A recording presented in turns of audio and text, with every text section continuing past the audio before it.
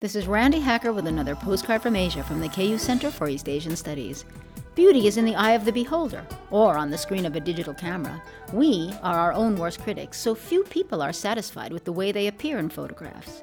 A Japanese company recently capitalized on this fact by releasing a camera with a beauty retouch function that gives you the ability to improve your look in photographs.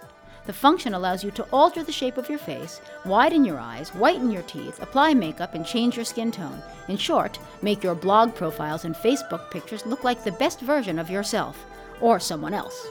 Another instance of magical Japanese technology.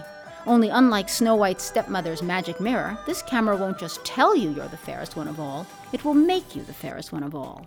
Say cheese, E. With thanks to David Boyd for this text, from the KU Center for East Asian Studies, I'm Randy Hacker. Wish you were here.